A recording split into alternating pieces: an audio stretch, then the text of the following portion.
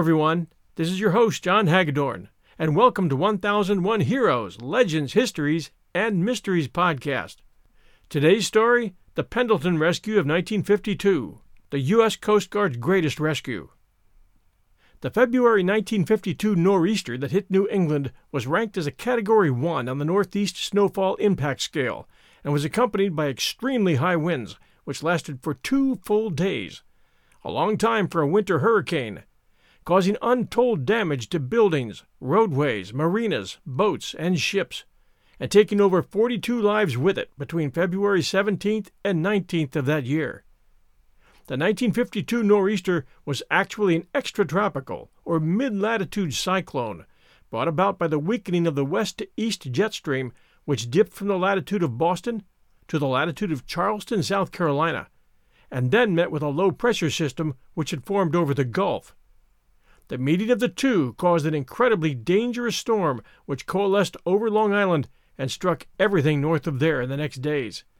In Maine alone, over 1,000 travelers became stranded on roadways, their cars becoming buried in deep drifts before they had a chance to get off the highways, with some not being found for days. It was a blinding, wind-driven, freezing hell on land.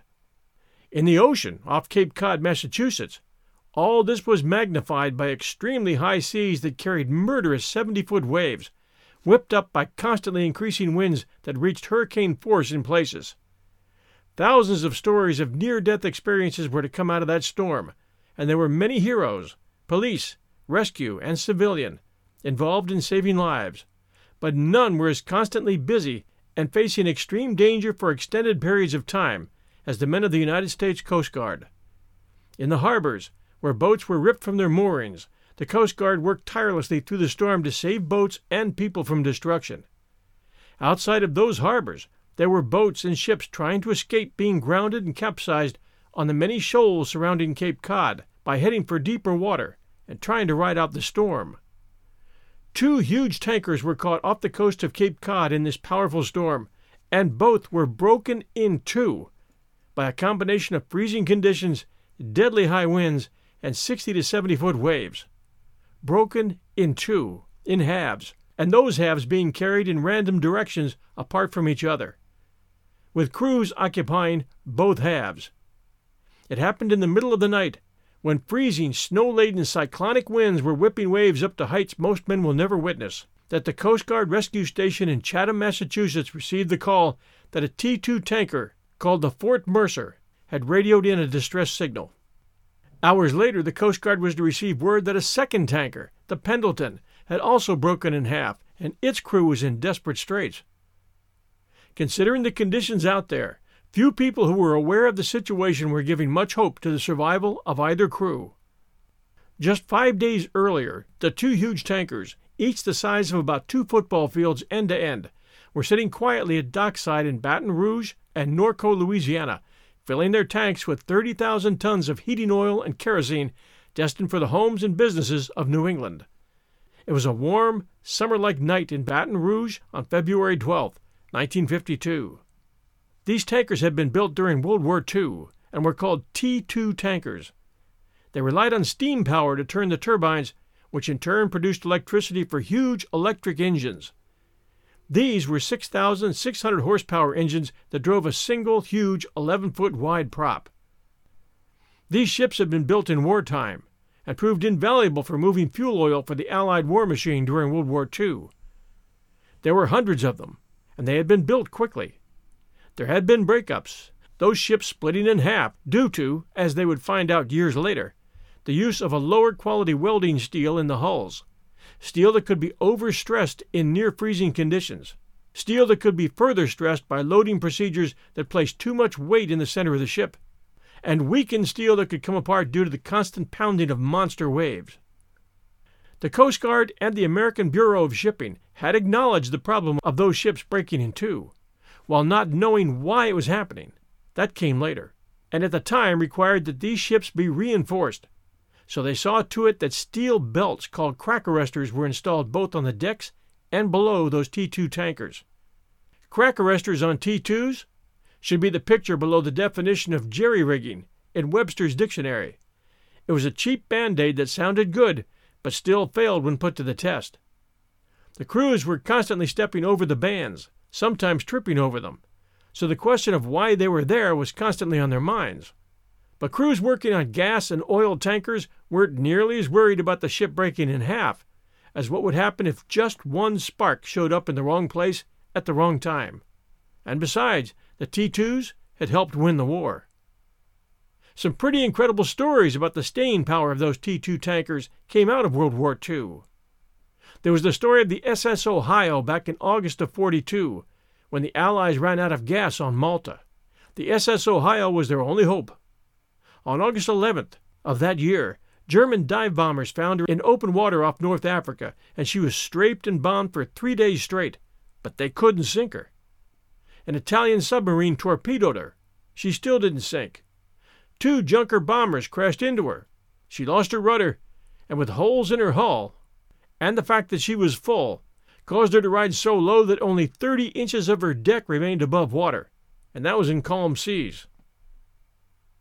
But 2 destroyers came to her aid, one on each side, and she made it. Just one more reason the Allies won the war. The 503-foot Pendleton departed Baton Rouge on February 12, 1952. It was laden with a full cargo of 122,000 barrels of kerosene and heating oil. The ship carried a crew of 41, including the master, the Brooklyn-born son of a Nova Scotia sea captain, Captain John Fitzgerald, who had served as a tanker captain during World War II. Late on the evening of the 17th of February, Pendleton arrived off Boston. The weather was foul with extremely limited visibility. Captain Fitzgerald, although eager to see his family and hopefully find safe anchorage, couldn't see the Boston Light beacon through the blinding snow, making entry into that port too dangerous, and was forced to stand off the coast, heading his vessel east-northeast at a slow speed into Massachusetts Bay, into the prevailing sea conditions. The wind and sea conditions worsened throughout that night, building into a full-scale nor'easter gale with snow and high seas. By 4 a.m. on February 18th, the Pendleton began shipping seas over her stern, but the vessel still appeared to be riding well. Sometime after 4 a.m., the Pendleton rounded the tip of Cape Cod off Provincetown, Massachusetts, and assumed a more southerly course. The open seas were getting worse. Waves now approached 60 to 70 feet in height. The ship was getting pounded. At about 5:50 a.m. on the 18th of February, after a series of explosive cracking noises, the Pendleton took a heavy lurch and split in two. At the time of the break, the vessel's circuit breakers tripped, leaving the bow section without power. The stern section continued to operate normally, including all machinery and lighting. The bow section contained Captain Fitzgerald and 7 other crewmen, all destined to perish. In the stern, the chief engineer, Raymond Seibert, immediately took charge and mustered his 32 survivors and assigned them duties. Imagine for a moment you're looking at a cutaway section of a 5-story hotel, lighted, being tossed in a blinding snow gale in 60-foot seas.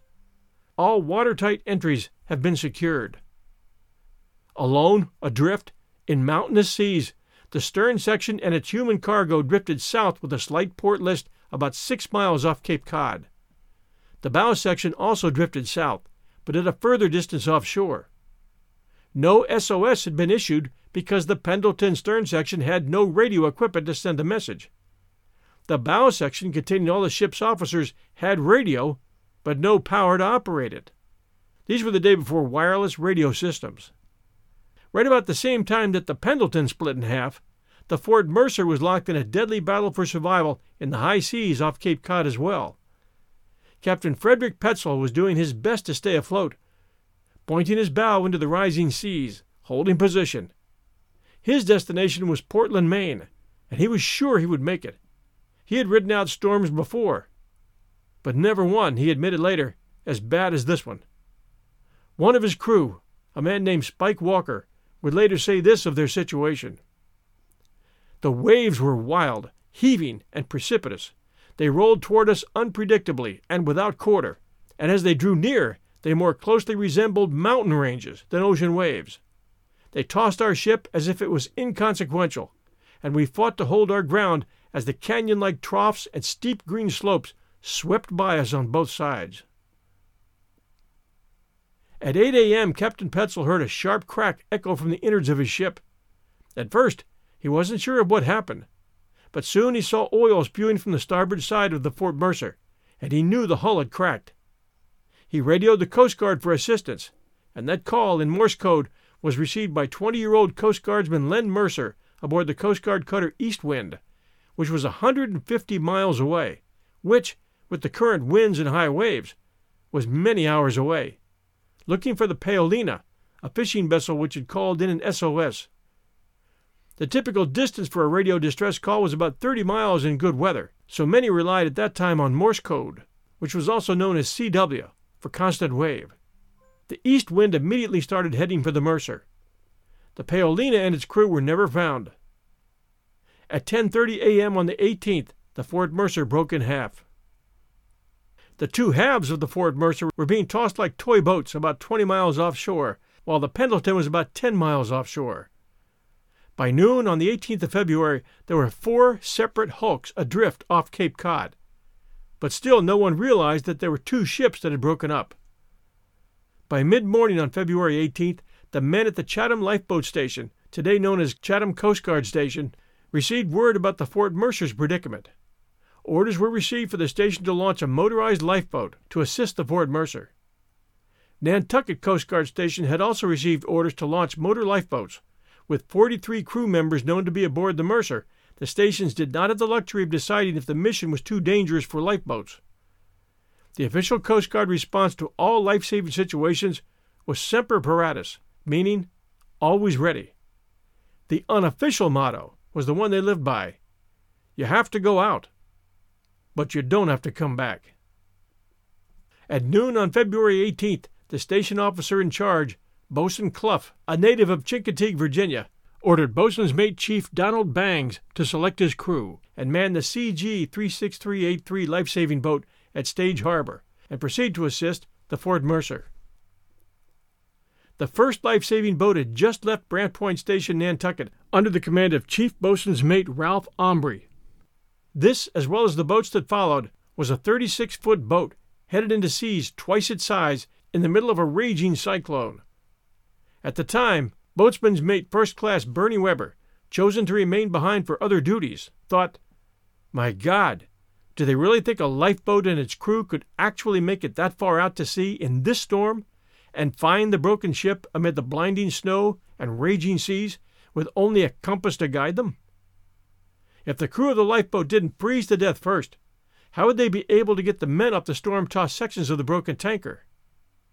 He didn't know it at the time, but he would soon find out.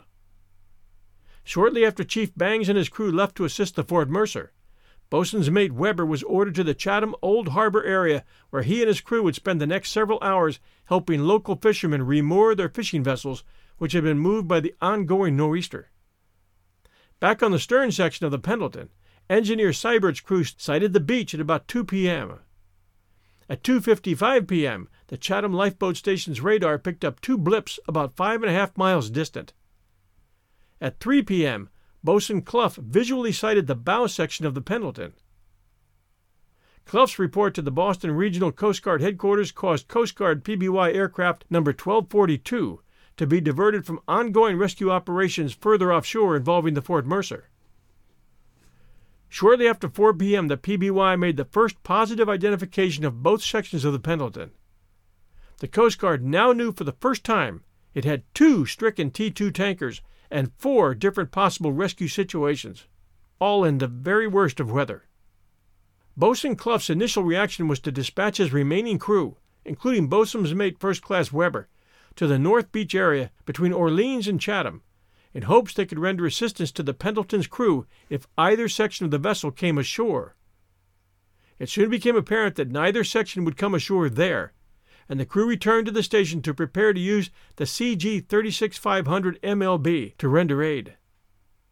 The Pendleton stern section and its crew of 33 drifted close to shore, close enough that local residents could occasionally hear the ship's whistle and see the vessel as it galloped along up and down huge waves, frothing each time it rose or settled back into the sea. Boatswain Clough soon ordered, "Weber, pick yourself a crew. Y'all got to take the 36500 out over the bow and assist that ship. You hear?" With great trepidation, having seen the conditions offshore and knowing his likely fate, but understanding his duty, Weber replied, "Yes, sir. Mr. Clough, I'll get ready." It was time to choose his crew. Only 3 men were available, since other crew members had made themselves scarce when they heard that the CG 36500 was to be sent. They all knew the Chatham Bar would likely kill anyone going out in a 36-foot boat right now. They had all witnessed wrecks in which larger boats were caught up in the maelstrom of currents and shoals and upended and tossed upside down on the beach, killing all occupants instantly. It was a dangerous, dangerous area, even in normal seas. Weber thought back to the lessons he had learned in his still young life. He had been the son of a well-known Methodist minister, and he, Weber, had wandered from the straight and narrow once too often. He was a good kid, but he had no direction, no rudder to guide his actions. It was the Coast Guard and a mentor named Frank Masacci who had weathered storms like this before and never given up. Masacci was his commanding officer who, from the time freshly joined Bernie was 17, drilled him mercilessly in the ways of saving lives and gave him a direction and helped to turn him from an irresponsible teenager to a man. Bernie was with Masacci during an incredible rescue mission in a cold gale in 1950. The small crew had gone through hell that frozen night trying to save the crew of the Landry, and each time were turned back to land frozen and exhausted. 4 times. 4 times they were turned back, and 4 times Masacci wouldn't quit. Somehow they found the strength to carry a boat barefoot and freezing in a winter gale over 400 yards of sandbar and row it almost to within sight of the sinking Landry. But the Landry sank before they could reach them. How they made it back alive was a miracle. Masacci did not have the word quit in him. From that day on, neither did Bernie Weber. Nothing was impossible. Now it was 1952, and Bernie was looking for volunteers. Those 3 men in the Chatham station who volunteered, knowing full well the danger, did so eagerly. Boatswain's Mate First Class Weber's volunteers included the station's junior engineer, engine man Andrew Fitzgerald, seaman Richard Livesey, and a crewman from the nearby Stonehurst lightship, seaman Irving Mask, who had been waiting for transportation back to his lightship. Of the 4, Weber was the oldest, at the ripe old age of 24. We'll return to our story right after this sponsor message. And now, back to our story. At 5 p.m., Weber, Livesey, Fitzgerald, and Mask left the Chatham lifeboat station and, using Weber's Dodge truck, drove through the blinding snow down to the Chatham fishing pier, where a small dory was tied, its job being to carry them out to the 36-foot-long wooden rescue boat known as CG 36500. The 4 men climbed down a small ladder and then climbed into the dory. They could just see the lifeboat, which was moored out in the inlet through the heavy snow. It was rocking violently with the wind and the waves. They were all thinking the same thing. Their chances of surviving this didn't look good. At about 5:30 p.m., as Weber and his crew readied their dory to row out to the life-saving boat, local fisherman and neighbor John Stello yelled out over the din, "You guys better get lost before you get too far out." Weber knew all too well what his friend was suggesting. Go out and probably die, or get lost and live other days to talk about it. Weber asked Stello to call his wife Miriam and let her know about the rescue attempt. Stello and Weber had become close friends over the past 2 years, the two living across from each other on Seaview Street. At 5:55 p.m., Weber and his last-minute crew left the pier in their wooden, 36-foot-long motorized lifeboat, driven along by its single 90-horsepower gas engine. As Coxswain Weber turned his lifeboat into the channel, he could see the station's lights and hoped for a hasty recall. Hearing nothing, he radioed the station and received the curt response, "Proceed as directed." As the CG 36500 approached the dangerous Chatham Bar, they could see gigantic waves pounding North Beach. Weber and his crew began to sing Rock of Ages and Harbor Lights. Their voices were soon muffled by the thunderous whir of the ocean as it collided with the sandbar. Weber secured a long leather belt around his waist and fastened himself to the wheelman's shelter. They were now approaching the point of no return. The three young men with Bernie could do nothing but pray and place their trust in his skills and the stability of the lifeboat. Bernie was remembering the iron will of his friend and mentor, Frank Masacci, and thinking of the disappointment in his father's eyes when he told him he was not interested in joining the ministry. His father had wanted him to serve God. Maybe he was doing that just now, Bernie thought, as he pictured the men on the Pendleton praying for rescue before their stern half was swallowed by the sea. Weber later said that he had received a bolt of strength and courage at that moment, and he knew what his duty was. He had to attempt this rescue. It was born inside of him, and it was his job. There was nobody else. The words of the old hymn, Rock of Ages, repeated over and over in his mind. Nothing in my hand I bring, simply to the cross I cling. Naked come to thee I dress, helpless look to thee for grace. Foul to the mountain fly, wash me, Savior, or I die. The lighthouse beam swept across their small boat as it turned into a mountain of 60-foot-high churning waves at the bar. The crew felt they had just driven at high speed into a concrete wall. A mountain of near-freezing water lifted the CG-36-500 and tossed it in the air like a small toy. And for the moment, the men were airborne. They came crashing down, men and boat, and were quickly met by another wave, this one sending a torrent of water over the men, slamming them to the deck and soaking them to the skin.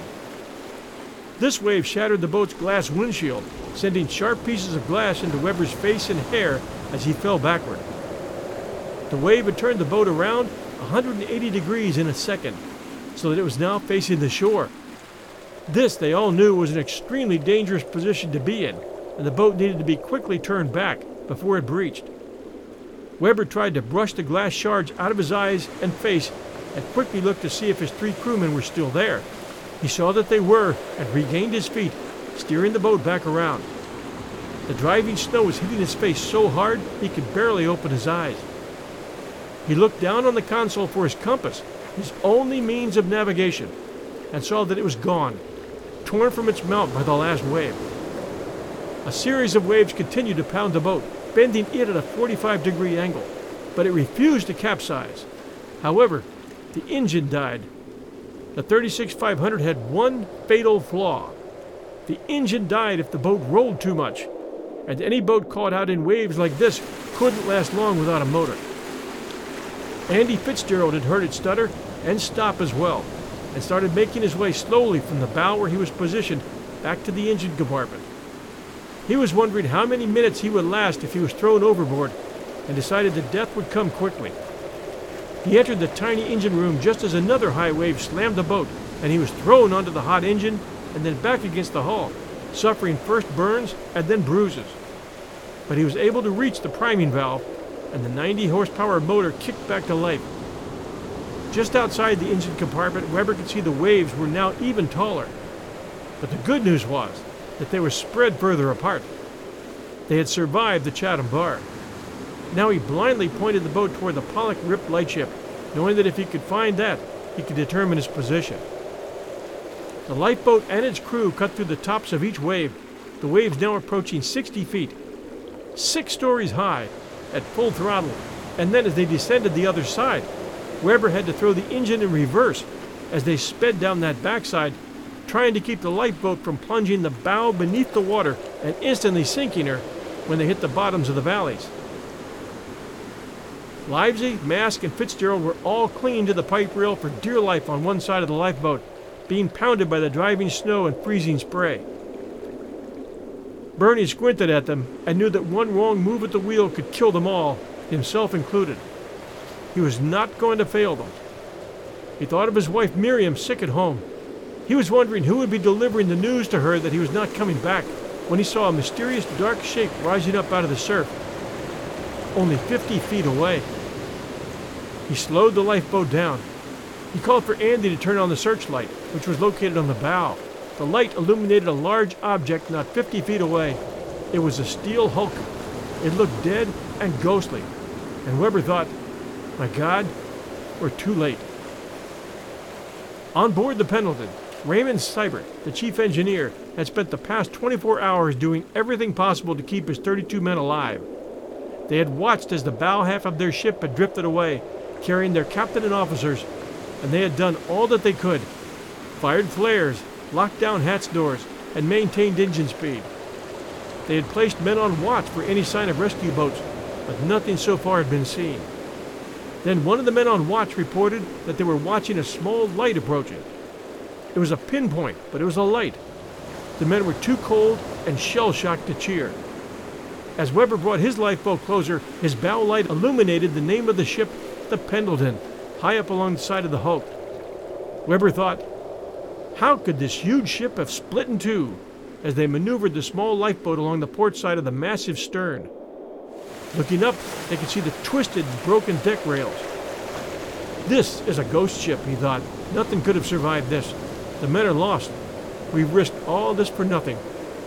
Then the lifeboat came around to the gaping hole that had once been connected to the bow.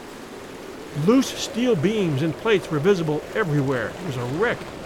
The sea was lifting the massive ship up and then slamming it down, causing a waterfall of water to pour out as it rose again.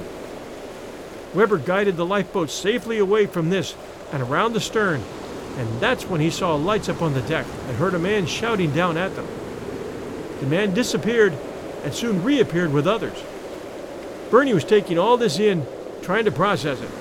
The stern half of the Pendleton was still afloat, and for a moment he wondered if he and his crew should abandon the lifeboat and join them. At that moment, a Jacob's ladder, a rope ladder with wooden steps, was thrown down over the side, and men were starting to come down. The first man at the bottom was dunked in the water like a tea bag and then lifted 50 feet up in the air as the Pendleton rolled and heaved. Weber sent his crew forward to assist. Then Coxswain Weber skillfully maneuvered the CG-36500 along the Pendleton's starboard quarter, and one by one, the Pendleton survivors either jumped or crashed hard on the tiny boat's bow, or crashed and fell in the sea, where Weber's crew assisted them on board at great personal risk. Some Pendleton crewmen were slingshotted out from the ship on the Jacob's ladder by the whipping and rolling motion of the waves. As soon as they had reached their zenith of flight, the ship would snap-roll them back and slam them against the side of the Pendleton.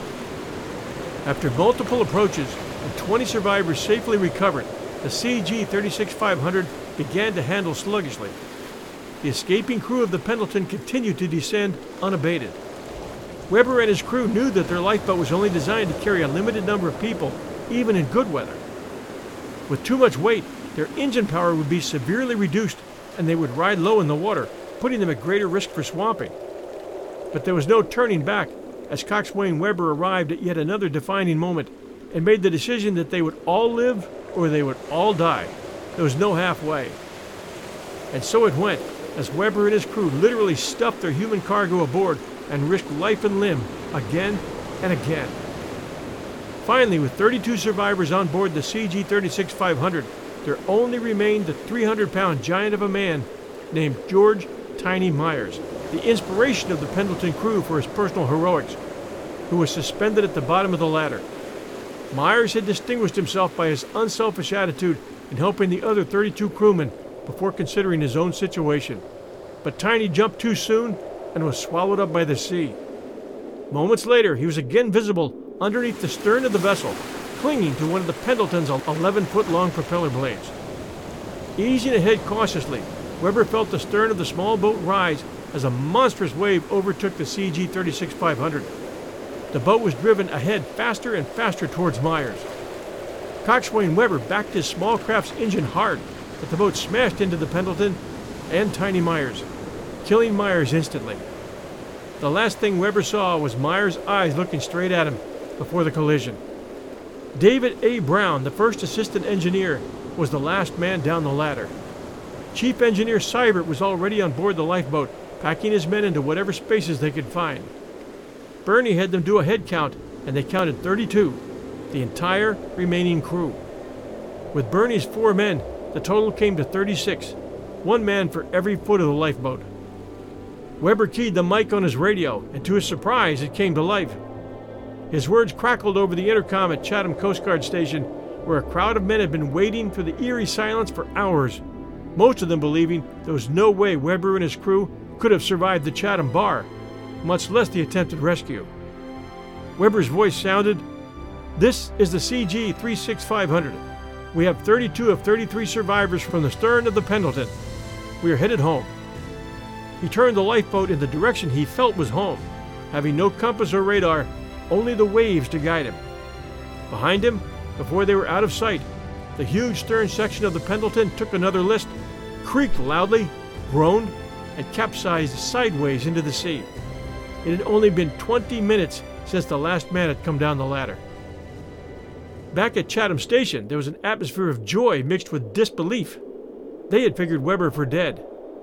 But ranking officers were having some tense debates over what to do with Weber's crew and the survivors.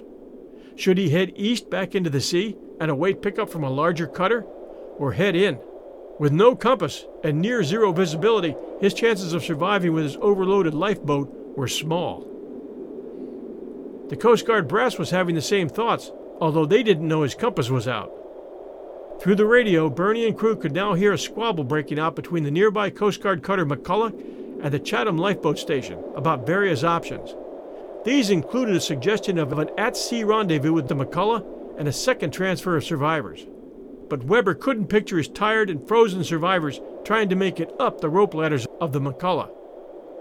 He had made up his mind. He was headed for Chatham, or at least land.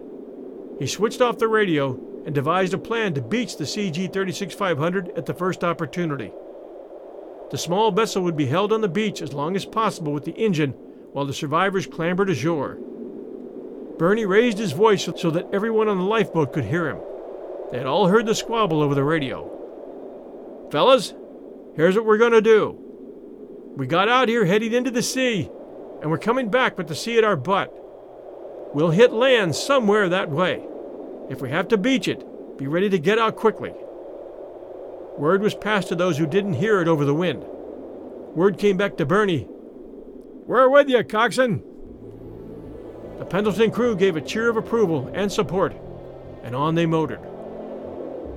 On they went through the high waves for an hour, with Andy Fitzgerald getting fresh burns while continuing to prime the stalling engine.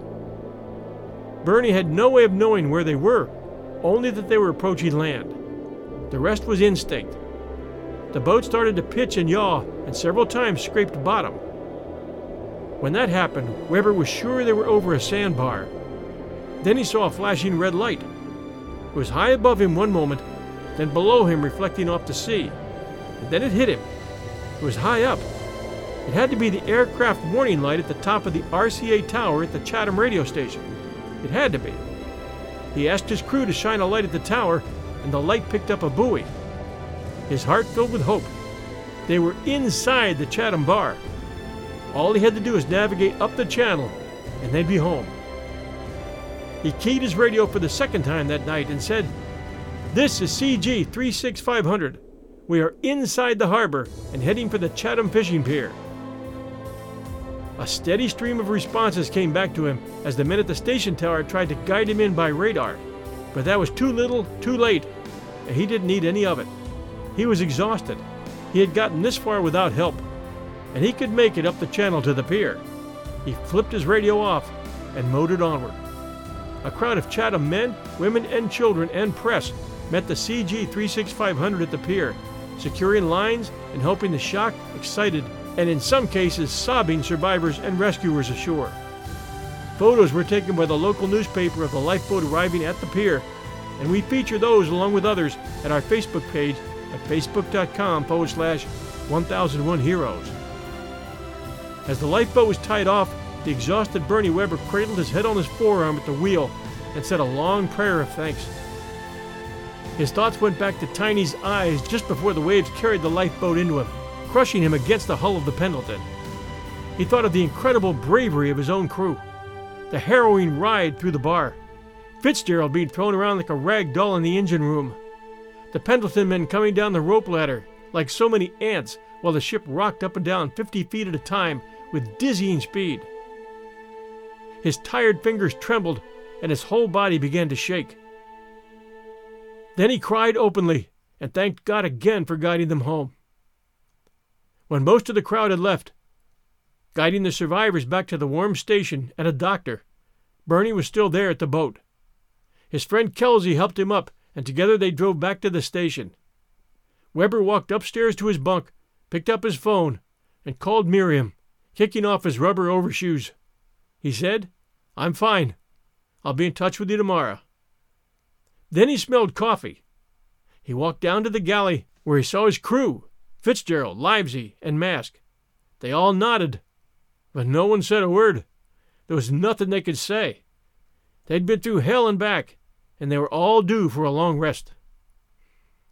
There were still 3 ship's sections, with crews aboard, wondering how long they were going to survive in the high seas and gale winds off of Cape Cod. There was much more heroism and courage to come. Join us next week, Sunday night, for Part 2, the conclusion to the 1952 Pendleton Rescue, the greatest Coast Guard rescue of them all.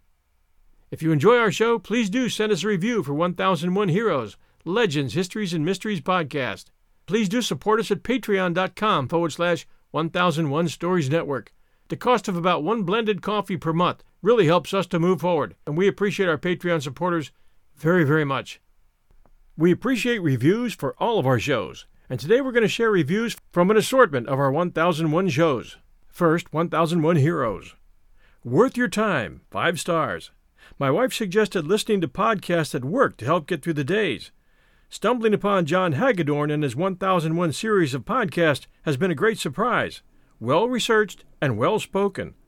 John and his podcast are an excellent way to whittle away some time. Down from Rollin33, Apple Podcast, Canada. And this one, titled Mr. Surratt, 5 stars. Thank you for your well-told histories. Your research is impressive.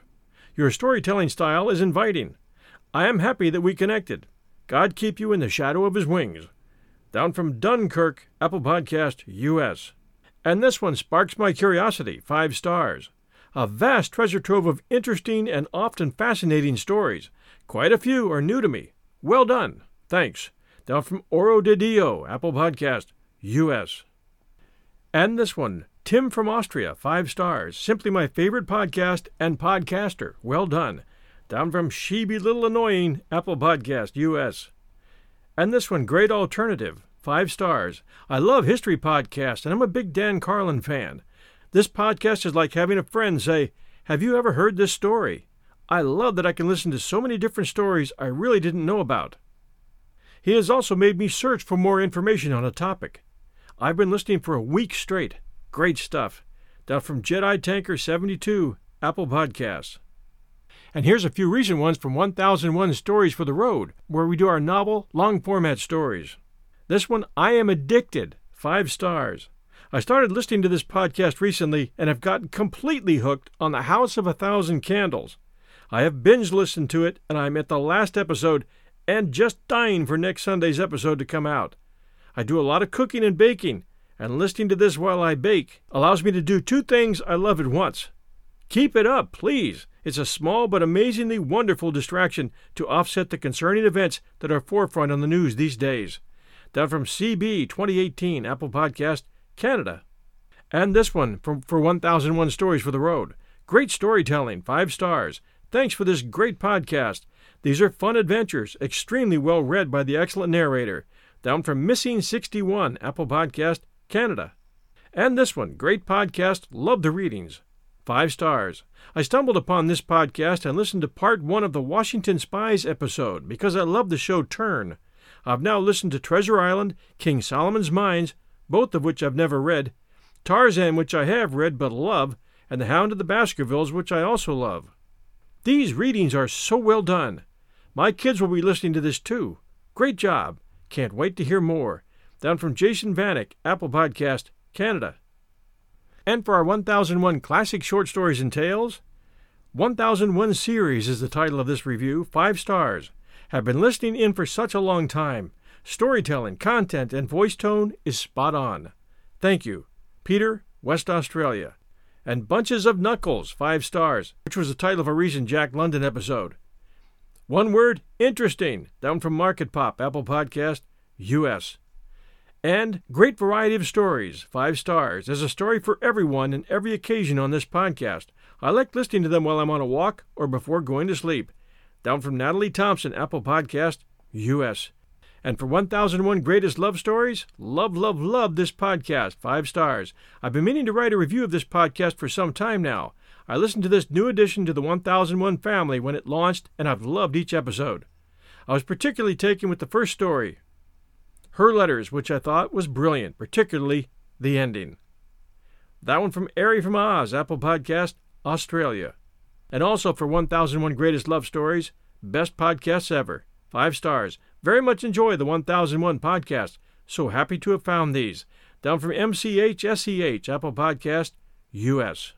And for 1001 Ghost Stories and Tales of the Macabre. If you haven't yet had the pleasure of discovering the 1001 network of shows, you've been missing out. This is a new edition of ghastly classic tales. As always, the articulate and familiar voice of John Hagedorn guides us through one story at a time, captivating the imagination. Down from Oxydrum, Apple Podcast, US. And the Canterville Ghost, 5 stars. Really appreciate each of John's 1001 podcasts, but if you haven't listened to this Oscar Wilde classic at 1001 Ghost Stories, you must. Thanks, John. Great work. Darren Petch, St. Simon's Island, Georgia. Always wondered about St. Simon's Island. Like to visit there someday. Thank you, Darren. And for 1001 Radio Days. Great classic radio, 5 stars. Great stories, thank you. That one from Icy Cold Racer, Apple Podcast, Australia.